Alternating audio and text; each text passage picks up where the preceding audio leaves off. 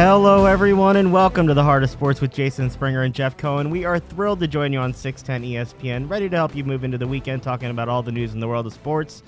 Jeff, the Phillies are undefeated in 2019. 1-0, baby. You can't win them all, but you can't win them all if you don't win the first one. That's right. So, no, but how nice is it? I don't know about you. I hearing Larry Anderson and Scott Fransky and Kevin Franzen and just kind of hearing the background of a ball hitting a bat a little bit. So let's get right into this because you were later in the show we're going to be joined by Philadelphia Wings star Frank Brown around 4:35. Got plenty to talk about in this show, but you told me before the show that you grew up listening to the game, not watching the game. You just had to point out my age this early in the No, show? It wasn't even a shot at your age. I mean, you could take it that way, but tell me, what does it conjure up to you when you hear? Like, I know you get excited about baseball in general. I more enjoy some of the sounds of the game, but you enjoy the radio broadcast itself. Yeah, well, first of all, Larry Anderson is He's still your guy. my favorite announcer. But as far as I grew up like listening with my grandfather to games. I remember as a kid sitting on his lap listening to games, and when they were on the radio up in New York, and then as a kid, kind of just tossing the ball against the fireplace outside of the house while I turned on the radio and put it up on the corner of the fence. And that's the kind of nice memories that people have. And but for some reason, baseball is something that a lot of people have fond memories as a kid.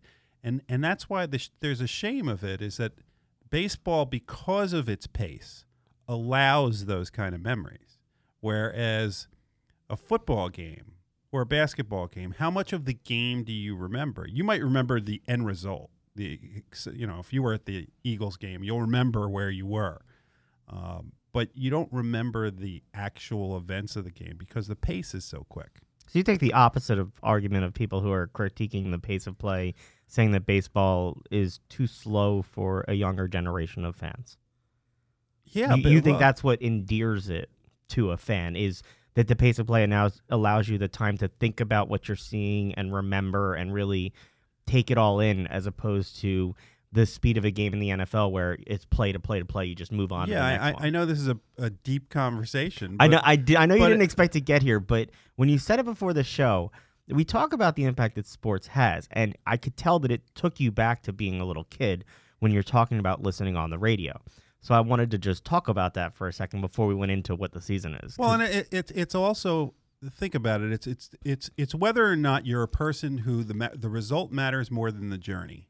And I think that you're a journeyman. Well, I think that all three of our shows, but in particular our High Hope show and our Regiment show, what is it about? It's about the journey. It's about the journey, and life's about the journey, and that you shouldn't just enjoy it. So if you're about something, you just want to see your team win, then that's one thing. I'm about wanting to see the whole experience, wanting to see the people grow. It's why today, spring training, Hope does spring eternal, but how exciting if you're somebody that follows the journey. Our people have gotten to hear Cole Irvin and Austin Listy and that group of players. So like the average fan who doesn't pay closer attention to that journey looks at the roster for today's opening game and they're like, who are these guys? Right. They wanted to see McCutcheon, and they wanted to see Segura, and they wanted to see JT Realmuto. And you look at it, and they will. And you look at it and you go, wow, Cole Irvin's starting, and Austin Listy is playing, and Scott Kingery is playing, and you're excited to see those guys who you've watched come up through the system, get their shot to show what they can do, even if it's in spring training with the big team. And getting to know them. I mean, look, I know that there are guys that we interviewed last year. I know they're all supposed to be our favorites, much like a kindergarten teacher kind of thing, but there are guys that were your favorites. Now, we won't say them on the air, but I know there are guys that you root for harder because you got to meet them. Yeah, and because you learn about them. Exactly. So seeing Cole Irvin get his shot, even if it's in the first spring training game, to start the season out for the team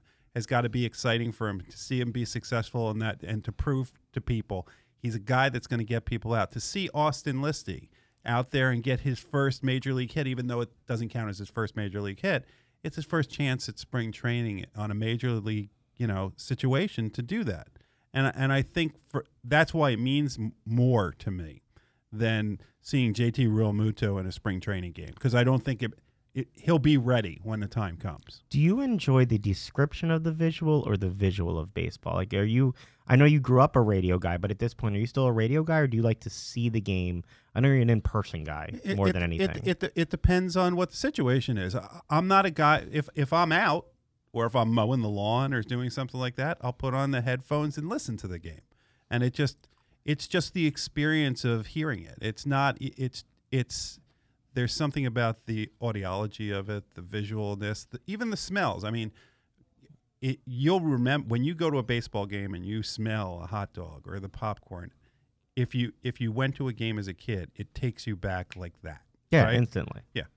For me, it's the sounds though when I hear it. You know, that crack of the bat, or the vendor in the background. You know, hey peanuts, cold beer, or something like that out there that you're used to hearing. Even when I wasn't old, pistachio girl, but even when I anymore. wasn't old enough to get the cold beer, hey, cold beer, like you heard it and you knew it. No, Grandpa didn't get you a 20-ounce Budweiser. I still can barely pass for legal to drink in the eyes of some people. Let's talk a little bit about the games today. So you mentioned Cole Irvin got the start, went 2.1 innings, gave up 3 hits, 3 strikeouts, threw 34 strikes on 49 pitches. Cole Irvin is not a pitcher that's going to overpower guys. He's going to pitch to contact. But he seemed like in the first game of the season, and Larry Anderson called it out, how on point he was for locating his pitches this early in there, saying the batters just weren't ready for that. And again, it's spring training. Take it for what it is. No, but there's something to be said for that, only because, sometimes we question the analytics future of baseball and present of it and the methodology that the Phillies and other teams are undertaking. But one of the things that I've noticed about what they're doing early on is when the pitchers are going out to do their sessions, they're doing it with a batter standing there as opposed to just throwing to the catcher. And after their session is over, the batter, whoever the designated batter was, just to stand there, is then going out there and telling them what he saw. Telling the pitcher what he saw, what he should do different. And I think Have you ever seen that before? I've never seen it before. I've heard of it before, but I've never seen it with Philly spring training. Maybe they have, and I just wasn't aware of it. But I think it's an incredibly positive thing to do this early in spring training and to continue it as the season goes on, because you see things as a pitcher from a different angle that a pitching coach may not see from the dugout, right? So just getting that additional perspective, and the perspective of a hitter, it puts you inside their mind. I think there's a huge benefit, and I think it also creates a closer clubhouse. Maikel Franco clearly excited that Manny Machado is taking his talents to San Diego. Hit the game-winning home run today.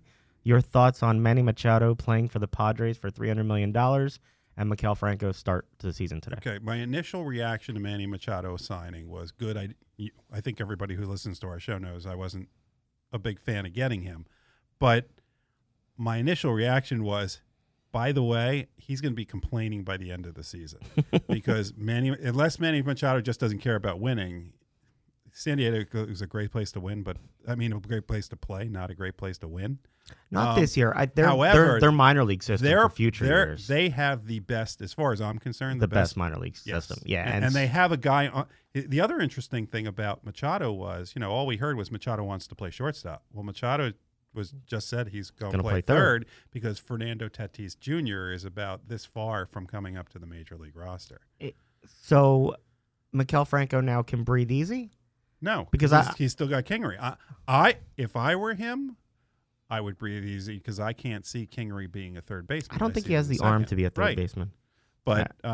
But clearly there's an open competition for them at third base. Kingery scored the first run of the season. Can you explain to me what happened listening on the radio, Jeff? For anybody who has had to go to their child's Little League game or has been in a Little League game, this was the perfect way to open a season. It was the Little League home run. He dropped the ball and tripped. The best defensive center fielder in baseball, Kevin Kiermaier, slips and falls. And Scotty Kingery was given a triple and then scored on an error. So it was basically a Little League home run is what they would call it. Some start to the season. All right, so the Phillies won 3-2. Now on to the news people care about for right now. There's still no Bryce Harper signing. Jeff, I still believe that they're going to sign Bryce Harper. I'm not riding the roller coaster. I just think they're going to do it. But they've set themselves up in this situation that we keep talking about because of how they've handled it, that fans are just ready to rip them if they don't. I would like to give a great shout out to Jim Salisbury and Todd Zalecki for their photography over the course of the week. At one point, there was a photo of a plane taken just in the air. That was it. Nothing was put on it. I enjoyed the red helicopter. And the number of follow-up tweets and comments about, is that Bryce Harper's airplane? It just shows you the ridiculousness of what is going on. And then Todd Zalecki decided to take a photo of the red helicopter. And people are like, well, is that Bryce Harper landing at the field? It is amazing the frenzy that is going on for this. And quite frankly, I'm not sure exactly who Bryce Harper is signing with if it's not the Phillies, considering every team seems to in the last couple of days saying, I'm not paying him $300 million. And that seems to be where the Phillies are. It's like, we want you, but we're not bidding against ourselves right now. Right. And it's just waiting for Harper to, say yes. Or Scott Burris to get out of the way. I figured that they would do it during Manny Machado's press conference because those agents don't like each other, apparently. And I just figured that they would do something to take away the attention. You think by the time we hit spring training in 2 weeks, there's going to be some resolution to that? I don't know. I really don't. I don't. What does that do for team chemistry? Arrieta came in late last year as a signing. Right. You're probably going to have other players sign after Harper, too, because there's all these teams that are waiting for that shoe to drop, including potentially the Phillies with a possible starter. What does that do for the team chemistry for a player to come in? I don't think for late? pitchers it matters because pitchers, there's lots of different places you can put them. For like what Machado is, you had the issue with Franco and to some extent Kingery about where am I going to play if Machado comes, and am I going to be traded as a result? The guy that I think it affects on the Phillies right now is Nick Williams, because it seems like Nick Williams would be the odd man out if Bryce Harper comes. Look, I hope I'm right because I'm about to say something. I think I would like to see Nick Williams here this year instead of Bryce Harper to see what he can do with a full season. Are you out of your mind? No, I'm not. You sound like the biggest homer that there is right now. You like the homegrown talent over the guy that's a proven all-star for years. No, because look, who's going to hit even better in the bandbox that is Citizens Bank Park. I know you say that, but here's what I know. Look, and if he signs here, I will wish him well and hope he does great. But here's the problem. I've showed you the stats. Okay, first of all, Bryce Harper only hit about 249, 250 last year. If there what is did no, Nick Williams hit? He didn't have a full season under his belt. I'm not trying to be smart, but no, but I think you're overestimating the value of Nick Williams. I may be. I said I just want to see him get a full season here. Is this because you've seen him grow up and you love him kind of thing? No, because first of all, he wasn't in the system originally. He came over in the Cole Hamels. In the Cole Hamels trade. But you've seen him play in the system. Yeah, and I've seen him mature. I mean, remember, he was kept down. So is this like a dad who wants to see his son succeed, or are you No, let me finish. So my problem is not so much that Nick Williams is as good as Bryce Harper, because I don't believe that's the case. My problem is signing a guy for $300+ million for the next 10 years when it is now proven that the shift destroys him. And keep in mind, I know that he's an all-star. Do you know how many times Bryce Harper has had 100 RBIs in his 7-year career? I'm guessing you do. Yeah, how many? 0. One. Okay. Think about that. How many has Nick Williams had?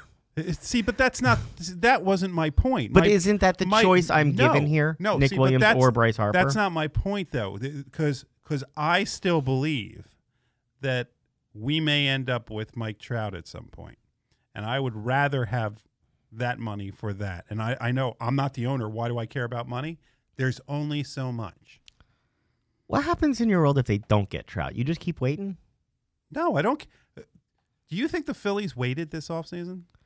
I don't think they waited. They got the best catcher in the game. Again, it's their own fault. They're in this position with their fans. But so they did this to themselves. So go to the Men in Black. I'm going to erase from your memory the moment in time that John Middleton decided to talk about. Then they had a fine off season, and they could make it even better by getting Bryce Harper. I'm not saying they wouldn't be better with him. I'm questioning whether or not you want to commit 10 years and $300+ million to Bryce Harper. I want to put the best players in the lineup, and that's what I have to commit to get to him. And that's the best player that's available right now to put on this team. But you don't always go after just the best player available. I think he would fit very well on this team, and I don't think it means you have to move Nick Williams completely. I don't think you give up on Nick Williams. You do have to move Nick Williams. Where are you going to put him? There's other options of who you can move. You can remove. I think you could get a very good pitcher for Nick Williams. You can move Aaron Altair. There's other people who you can move. You can move Cesar and package for something for a pitcher. How many outfielders do you think the Phillies are going to carry this year? I was wondering that. I was going to ask you that. There's no way there's going to be more than 4. So it's McCutchen, it's Odubel, if Harper's here, it's Harper, and then it's Roman Quinn. And and if Harper doesn't come, it's going to be either Nick Williams or Aaron Altair. You don't think Williams or Altair would be on the roster, either of them, if Harper's here? Correct. Do they trade them both? Yes. Okay. Interesting. Because I think that the way the league is going, you're going to have more pitchers on your team and less.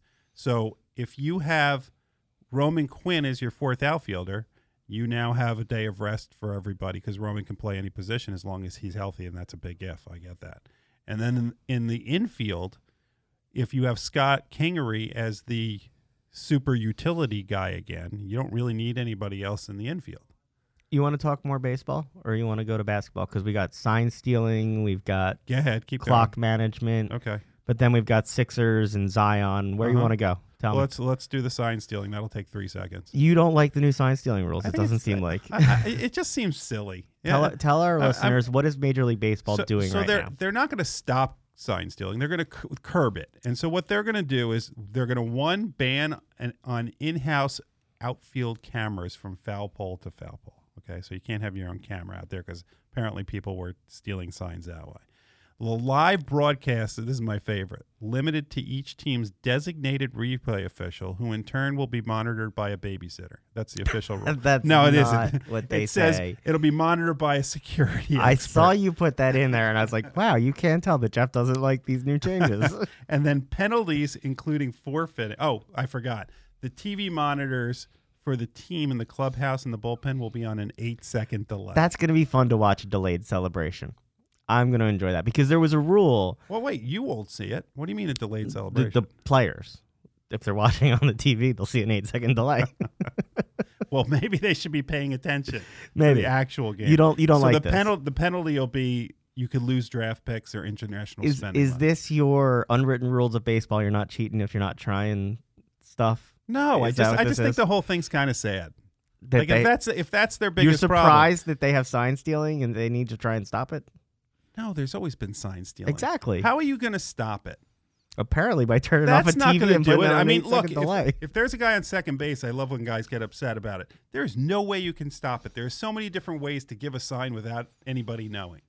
What's going to be the reaction the first time that they call a baller strike because of a pitch clock violation? Good. Jeff? That'll be the last time they do it because a guy won't do it again. But can't you just reset the clock by stepping off the rubber? No. Once you get set, you have to go. It's not the pitcher so much as it is the batter. I mean, do you remember Nomar Garcia? Will that take away from your time to enjoy the game that we started the segment with? No. No, that will not take. That will speed up the game 10 minutes, maybe. It's still not going to become an hour and 20-minute game. In order to do that, you need Roy Halladay versus Pedro Martinez pitching again, and those days are over. We're going to talk plenty more baseball, including Jeff next week. We got a good baseball guest coming on, right? Gonna have Ricky Pitalico join us next week. He's pretty damn good. Yeah, that should be a good time. And then the week after that, we'll be doing our broadcast from Clearwater. So we'll have plenty of baseball coming up to talk more about it. Let's move a little Sixers. They're 38-21. Mm-hmm. They're 4th in the East after their win last night. Did you happen to see the Sports Illustrated cover this week, Jeff? Yes. What do you think my initial reaction was? Oh, the Sports Illustrated curse. Yep. I knew that was going to be your reaction. It was no. The minute I saw that, I was like, Jeff's not going to like this very much. Is there any chance that was a regional cover? I don't know. Because somebody said, I've grown up on the Sports Illustrated jinx, and then all of a sudden somebody said to me with some team, I mentioned the jinx, and they said, oh no, don't worry, it's only a regional cover. And I'm like, when were there like sub rules to the jinx? News to me. And they did jinx it because guess what happened? Joel Embiid went out for 10 days. Oh, I thought you were going to talk about Furkan Korkmaz's injury. He wasn't on the cover. All right. Joel Embiid had a sore knee before the All-Star. Have to insert Boban in. We'll get to Boban. Joel Embiid had a sore knee before the All-Star break. The same knee that he had surgically repaired. He played in the All-Star game, and now he's sitting for 7 to 10 days. Correct, sir. Your thoughts, Jeff Cohen? No. Why was he playing? Somebody has got to explain to me why you would risk it for the All-Star game. Why was he not for 6 days sitting on his couch at home, icing his knee, and just resting? Brett Brown actually said that rest wasn't good for it either. So rest wasn't good for it, but they're going to give him 7 to 10 days off. Yeah, I'm confused by that. The whole explanation of this, don't worry very much. He's got a sore knee. It wouldn't have helped to rest, but we're going to give him rest. Here's my concern, and I am not a doctor, although my parents had wished I became one. The injury that he has is an injury he had before. I mean, it's on the same knee, and he was also having back problems. When you have back problems, it creates all sorts of problems with the rest of your lower body.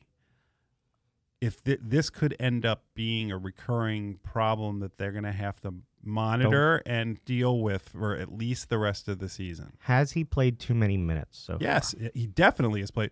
They had no backup center. Now at least they have Boban, and we got to talk to Justin Patton on Wednesday. We did. Talk about that for a second. Tell our listeners what we heard from Justin Patton, who is in Delaware with the Bluecoats, working his way back from a Liz Frank injury, who was traded with Jimmy Butler for the second time, and refers to himself lovingly as Jimmy Butler's bodyguard.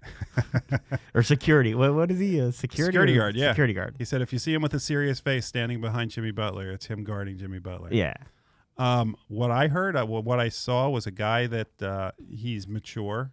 He seems to understand that he's got to be patient, but he looks like he's ready. I mean, this is a guy, watching the other G League guys, he looks like a man among boys. He's close to 7 feet tall. Yeah, don't remind me. He is not skinny. He is strong.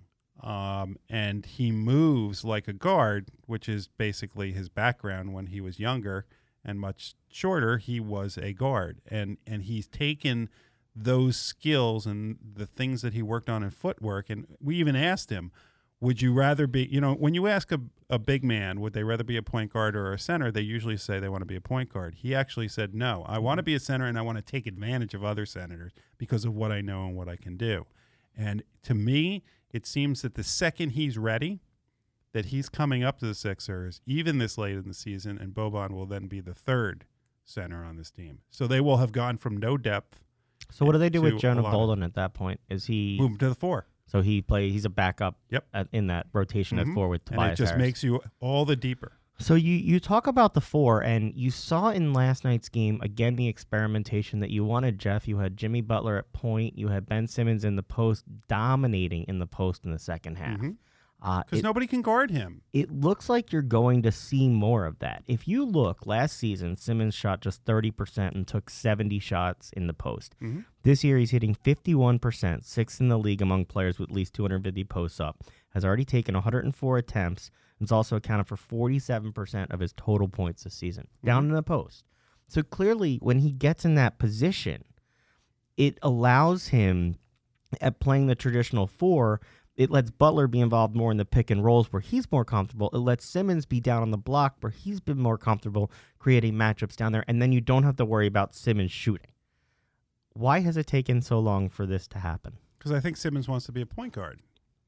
It goes back to my point of the big guy always wants to be the point guard. It seems to me that it's more fun for him to play point guard, but he's better and his skills better fit at being a 4. So if I were him, I would look at it as it's much more fun to win and be more successful than it is to watch your hero sag back and say, go ahead, shoot the ball. From the point at times last night, Jimmy Butler put up 18 points, had 6 rebounds and 6 assists. You expect 19 points and 10 rebounds out of Boban with Embiid sitting? Well, not only that, he had 15 points at the start of the game. He had 12 points within, I think, the first 9 minutes and 7 rebounds. He was dominant. He was absolutely dominant to start the game. It was completely unexpected. Tobias Harris had his first double-double as a Sixer, his 12th of the season, 23 points and 11 rebounds. The starters after he struggled early, so he recovered from struggling early. The starters put up 94 of 106 points in the game last night. Okay. Are you concerned about the bench going forward? No. Embiid's going to come back. His knee will get better. Mm-hmm. How do you feel about where this team is right now? They're in 4th place. They've got 23 games left with a game against Portland tomorrow afternoon. You'll be down there at the Wells Fargo Center. Mm-hmm. Where's your head on the Sixers coming out of the All-Star break, seeing their first game? They're going to end up being 3 or 4. They're not going to pass Milwaukee. I think 3 is very important. I don't want to see 4. I don't want to see Boston in the first round. I think if you're at 4, I think you're playing Boston in a 4-5 matchup. I think it's important that they get 3, right, as opposed to having that matchup in the first round. I think that's important, and I think it's also important the 3 because I think that you would want to play Toronto in the next round, assuming you get by the first round. I don't want to see Toronto Milwaukee. is not nearly as deep. They're good, but I don't think they're nearly as deep as the Sixers are. Milwaukee is just having a through-the-roof season. And you know what's amazing? Vucevic has been a great pickup. Mirotic? Yeah. Which we were concerned about when the move was made. He's fit in Here's perfectly. The amazing thing about Milwaukee. Almost everybody on that team is a free agent after this year. They're not going to be able to sign all these guys after this, but you don't hear anybody griping out there. Nobody. I mean, they seem to just, if you watch them play, they enjoy playing together. And I think it's because Giannis seems to be the guy everybody wants to play with. And guess what? If all these guys are free agents after the year, everybody keeps talking about where Kevin Durant's going and where this person's going. Keep an eye out. I mean, it is Milwaukee, and that may be an issue, but Milwaukee may end up with a second or third star to go along with Giannis. It's definitely concerning what they're putting together. Let's talk. We'll leave the Sixers there. We saw something this week in the Duke North Carolina game. Zion Williams blew a tire with his shoe. I'm not laughing about the injury. I'm laughing that Nike is now having this. This is the second issue with Nike. Yeah. Have you seen Remember LeBron's jersey ripped at the beginning of the season? Have you seen that happen with a shoe like that, though? Never. Like even Paul George, who's wearing the PG3s, Paul George called Nike to find out what happened to the shoe that bears his name on it. The best was if you saw the highlight. President Obama was there, and he immediately turns to somebody and says, "Look, he blew a shoe." Yeah, in the background, you could see that. So everybody, of course, immediately got on their soapbox to make this their issue about athletes aren't being paid in college. And, you know, I work in communications. I understand newsjacking and taking a story and using it for your own. What was your reaction to what you saw with Zion? It looks like it's just luckily a sprained knee for him. Let him make the decision himself is what I say. All these NBA players are coming out and saying he shouldn't play again. He made the decision that he wanted to go play at Duke. He constantly talks about how much he loves playing with his teammates. And he genuinely, he looks like he really enjoys it. He wants to have, even if it's just a year, have that college experience. He does, just so everybody knows. Yes, it doesn't mean he'll get $100 million when he gets out, but he has an $8 million insurance policy. So if he gets hurt before the draft and it impacts him, he could end up with $8 million as his minimum. Okay, so let him make the decisions, and so then the question becomes: should they get paid? Well, you're not going to pay him enough that it's going to make a difference, or should they let them go straight to the pros, which the NBA is now saying they're proposing that when you turn 18, you can come straight to us. Let's say he did have a serious injury, Mr. Lawyer. What would the liability be for a shoe breaking like that? Does he have I don't. It depends on what the issue is. I'd never seen anything like that. I don't know if it was a shoe issue. You never know what it is, but yeah, I guess he could have a lawsuit. See, I always ask my lawyer the legal questions. Why don't we leave it there? We'll head to break. When we come back, we've got Frank Brown joining us. We can talk some Flyers, outdoor hockey in the rain, talk NFL, American football, whatever you want. Stick with us. We'll be right back. Are you looking for a lifeline? Verizon New Jersey Shares Communication Lifeline is a statewide nonprofit that provides assistance to individuals and families living in New Jersey, those who are in need of temporary help in paying their communication and energy bills. Want to know how to apply?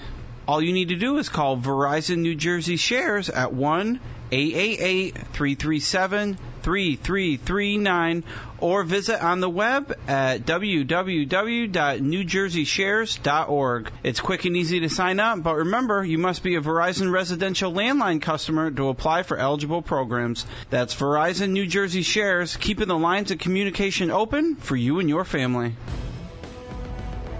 Taking you into the weekend with the latest news in the world of sports, with the biggest names on and off the field. It's the Heart of Sports each and every Friday at 4 p.m. on 610 ESPN, with former players, reporters, and commentators like Adam Schefter, John Runyon, Keith Jones, Trey Thomas, and Doug Glanville. Jason Springer and Jeff Cohen cover the agony and ecstasy of fandom while weaving in conversations about the impact of sports on society. That's the Heart of Sports, Fridays at 4 p.m.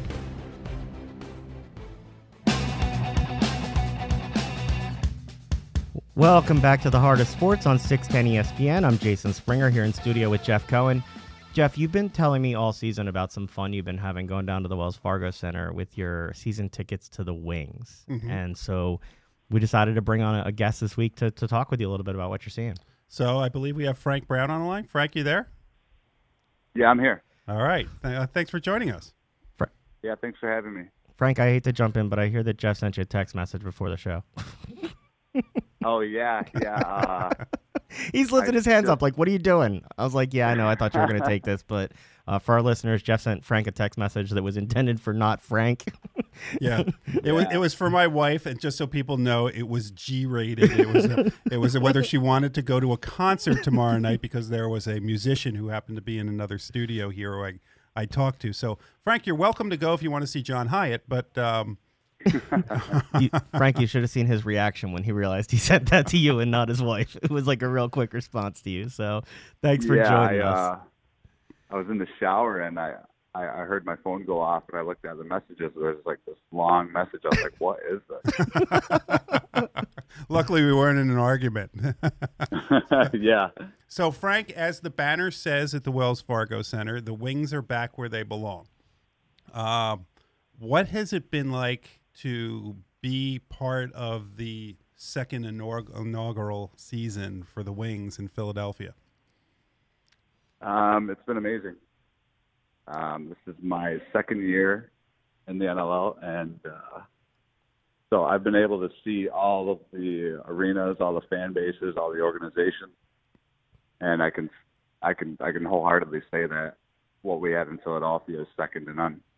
You talked to fans a little bit about the experience down there. It's a really fun atmosphere. I know that Jeff enjoys going with his son a lot.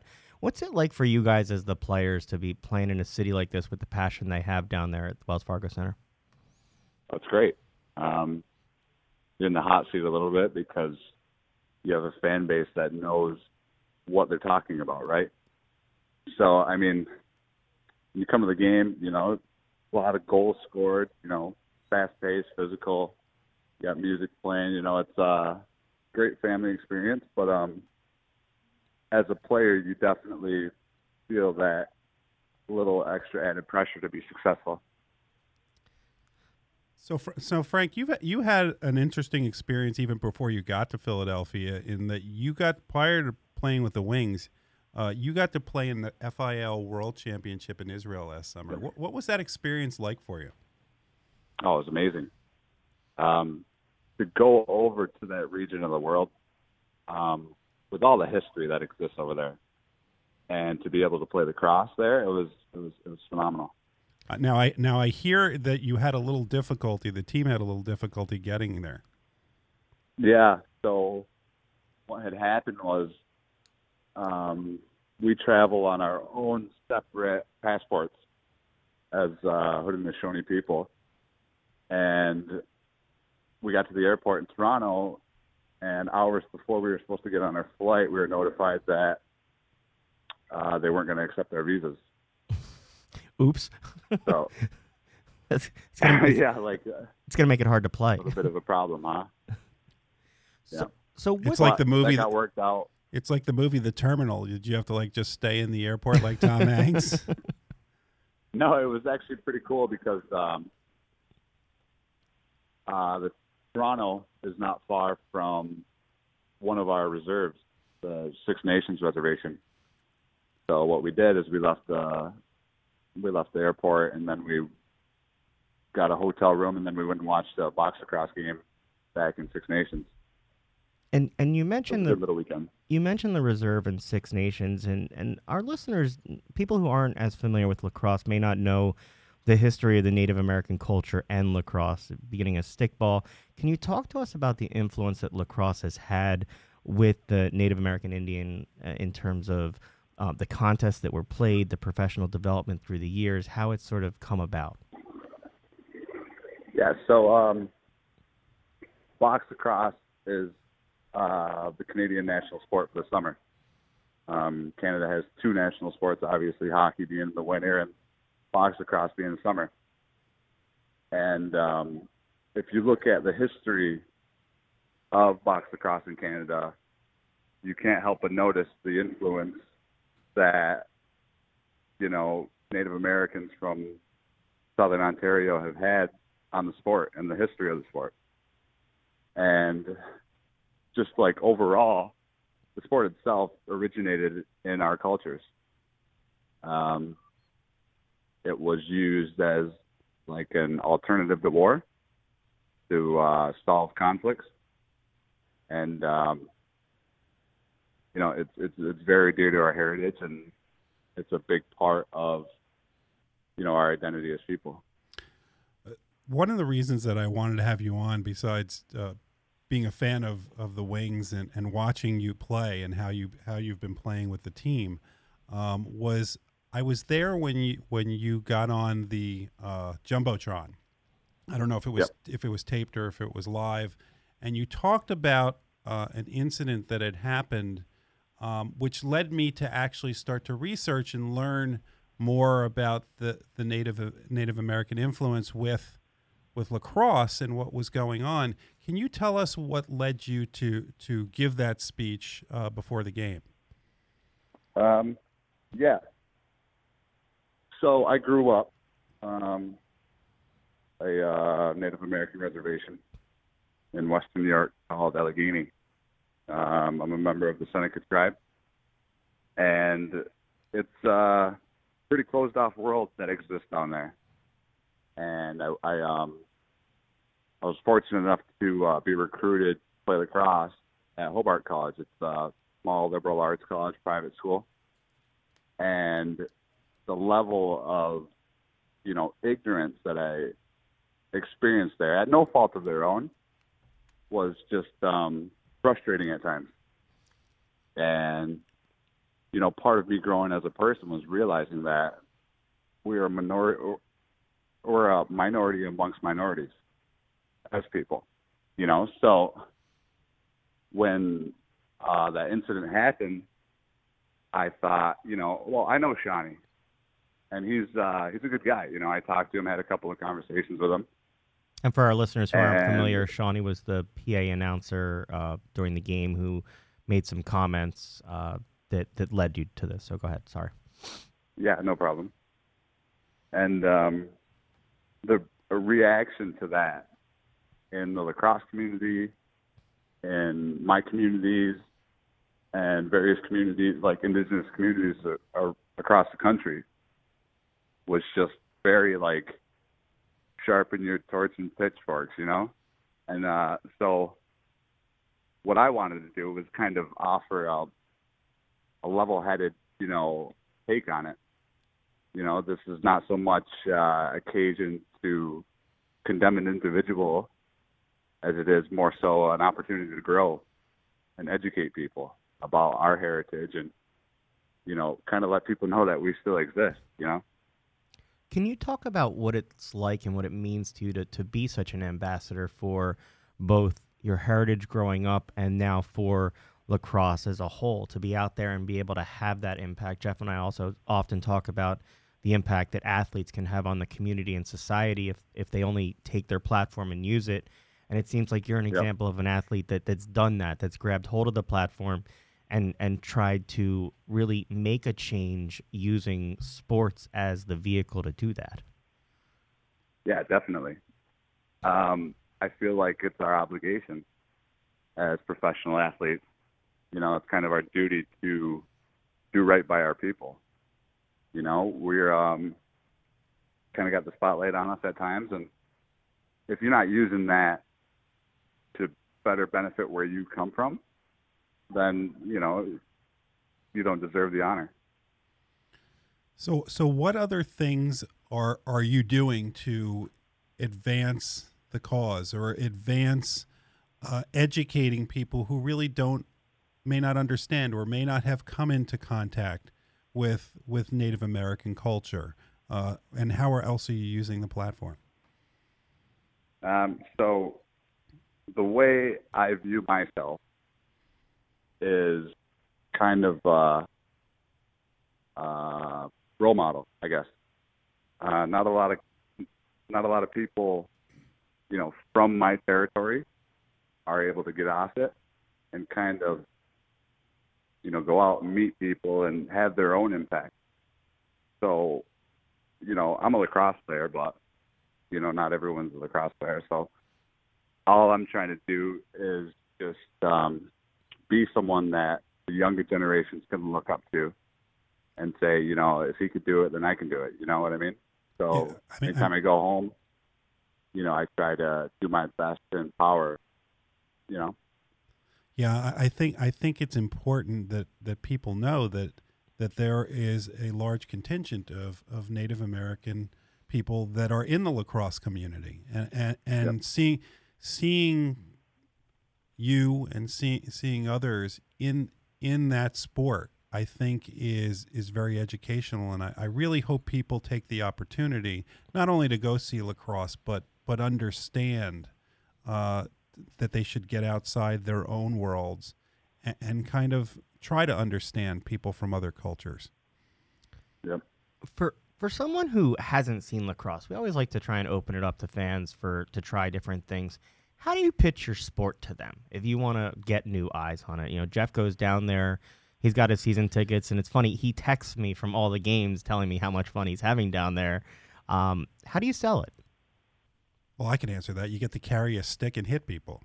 See, now I didn't ask you, Jeff. Look, I asked Frank. You have a young son. Give him a stick and tell him he can go hit people, and you'll see how quickly he's 2. We're trying to tell him that's not how he does it right now. We'll let Frank answer the right way. Yeah, I'll keep it simple. My favorite quote about lacrosse is from Wayne Gretzky, and the way he describes it. I might be misquoting a bit, but he says it's the toughness of hockey, the skill of basketball, and I think he said the athleticism of something like hockey. You know, so I mean, if you like any of those 3 sports, all those 3 sports, I guess Wayne Gretzky said it's all 3 of them in one. So you'll like what you see if you come down and see the Wings play. Exactly. I do have a question about one particular position in lacrosse, which is you have a team with one player who seems to do every face-off. Yep. How in the world did he get that responsibility? So the face-off man is a very important part of the field lacrosse game, and it's increasingly becoming important in our game because you have, you know, guys like Trevor, and there's a couple others around the league that are face-off specialists. And traditionally, you don't really think of them as having that specific role. But when you're as good as, say, our face-off guy, Trevor, is, you know, it's hard not to, you know, use him to the best of his ability. He never loses. No, never. Jeff seems like he's jealous. I don't know. It is amazing how good he is at it. Yeah, Trevor was a 4-time All-American at Denver. Yeah. That's so some skill. He knows what he's doing. All right, Frank. Well, before we let you go, I was looking over your bio a couple weeks ago when I was at the game, and it says that your biggest fear is Chick-fil-A putting pickles on your sandwich. Oh yeah. Jeff always asks food questions. I got Oh my God. I got so are you allergic to pickles? No, I just grew up terrified of them. It's like, how does a cucumber become that?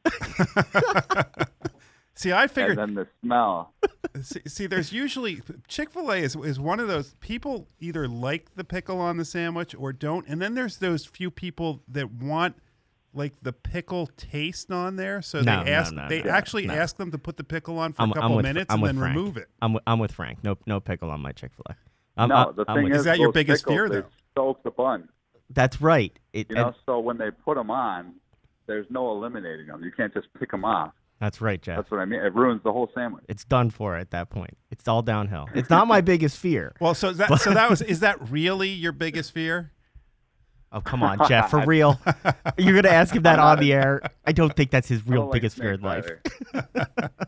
Well, Frank, we can't thank you enough for coming on, and we wish you the best of luck with the Wings, and we'll be down there cheering you on and checking out what's going on. All right, guys. I appreciate it. Appreciate you having me on. Thank you. Thanks so care, much, Frank. and we'll hope for no pickles. You have a good one, man. All right, take care. Bye-bye. Jeff, I always love when you ask food questions. Well, no, because there are people who I've heard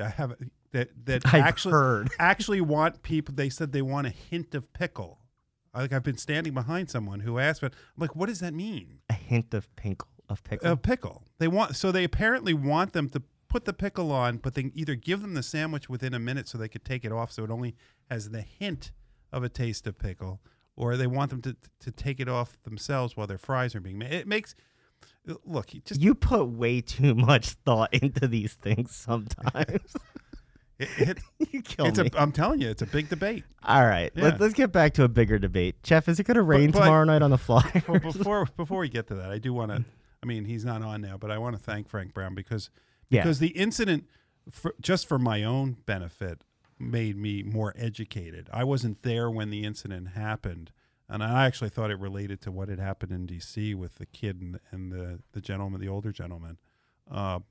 But I learned a lot as a result of the things that he said, and the fact that he was out there saying it means a lot to me, and I think it means a lot to the people that listen to our show and appreciate the fact that the world is not as closed as we all are used to it being, and just being able to talk to people that are different than yourself makes a huge difference. And that's one of the ways sports benefits society, is that the people that you normally may not come into contact with, you get to see out there, and he actually is a role model, not just to other Native Americans, but to all kids growing up. You can hear in his voice that he embraces that role. Mm-hmm. There's no taking a step back. He is moving forward and raising the profile for this issue and really standing out there as somebody who can be watched for not only his skill, but the way he handles himself and the way that he represents where he came from. And, good for him and good for the Wings. We appreciate them setting it up for him to come on. And Jeff, I know you'll be down there cheering when they come back. What are they? They're there March 8th? March 8th. The next home game? Unfortunately, we'll be in Clearwater. We'll be preoccupied. Tough life, Jeff. Yes. Tough life. Are you going to go sit out in the rain tomorrow night, Jeff? No. Okay. So I'm not discouraging other people from doing it, I did it already. I'm going to preface this discussion with I love outdoor hockey. I love the spectacle. Yeah. I love the look of it in a stadium. I like when snow's coming down. I like when you can see the player's breath. I love outdoor hockey. Not warm rain. Tomorrow night might be interesting conditions, making for choppy ice. The stadium looks really cool, though. You've seen the pictures? I've seen the pictures. The problem with it is here's the downside of it. Now, I went to the Winter Classic when it was here, and it was all. What was that like? It was an awesome experience. It's My the brother coldest thing I've ever been outside for. He says the same thing. Oh, it really was like bone chilling. Yes, there was no way to get warm, but it was early on in the Winter Classic experiment, and it was an amazing spectacle. It was in Citizens Bank Park. The problem is you are so far away from the sight lines rink. are very difficult in these stadiums. So now you're putting it in the link where you're even farther away. No, on one side you're close. And so that's the other thing. It's so not in the center of the field. Why did they not put it in the center of the field? Are they charging more for one side than the other side? I don't know. You should call Ticketmaster. No. I can't help you with that. But it looks really cool, the setup of the stadium. And people will have fun. It's one of those things you do once. Do you like the Flyers orange and black jerseys? No other colors, solid orange, black lettering? I do. I like these. Most of the times I like the special jerseys. I like the Penguins jerseys too. I wouldn't wear one, but I like them. But I like that caveat. I wouldn't wear one. Yeah, but that also adds to this is that who they're playing. I mean, the fact that they're playing their bitter rivals. Well, especially after Penguins. Malkin took a swing with a stick a few games ago. Yeah, I mean, there's going to be some chippiness. And there is playoff implications to this game. Right now, the Flyers are 7 points behind Carolina and a couple more points behind the Penguins. The Flyers are 6-3-1 in their last 10 games, but guess what? They've lost it. If anybody's paying attention, they lost 2 games in a row. And those Carter 2 games, Hart's been pulled the last 2 games. And I think people should not panic. And I will remind you, he's 20 years old, and he's never played this many games at panic, this high Jeff. level. Yeah, well, he's 20. I heard somebody talking about Tampa Bay's goalie and saying it is amazing. Yes, and amazing how great he is at such a young age of 24. And we now have a goalie who's 20. Okay, he's not even eligible to have champagne yet. Is he hitting a wall? He played a lot of hockey in a short period of time, and that may be the story behind the story as to why they got Cam Talbot if he ever actually makes it here. What is going on with that? Apparently, he needs a different visa. So look, this is the second. So he's time got the reverse Frank Brown. We now have this is the second time visas have been brought up in the show. Seriously, so we're an international show right now. But apparently, he's having a problem getting here, which is why Elliott is up again. I would think that your visas and stuff are right. I mean, they travel to the States. Well, yeah, but he's a citizen of Canada, and then he's going to be working. His home base will be in the United States. But the issue with Carter Hart is I think he is hitting a wall, and I think Cam Talbot may be coming here because he's been grooming him supposedly in the offseason, is to kind of help him get through these kind of moments. There's 21 games left in the regular season, and it is the NHL trade deadline on Monday. On Tuesday, will Wayne Simmons be a Flyer, Jeff? I would say no. I don't believe so either. I think he's the one that gets moved. And you asked the question to me before the show in here of, are they buyers or sellers? I would be a seller. See, I look at it differently. I would be, if you are a seller, you're also a buyer in some ways. And I think that if you're the Flyers, Chuck Fletcher should be looking to get players that are going to make them better next year.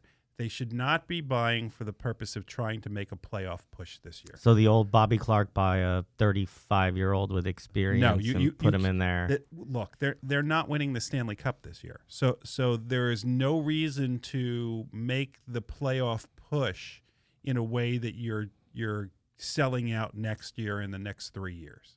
So if they can get better for next year by getting some young players or getting players that better fit, that's going to take time, then do that. And I think that will require giving away Wayne Simmons for something, but I think there may be more to it. I think that you may end up not seeing Voracek here.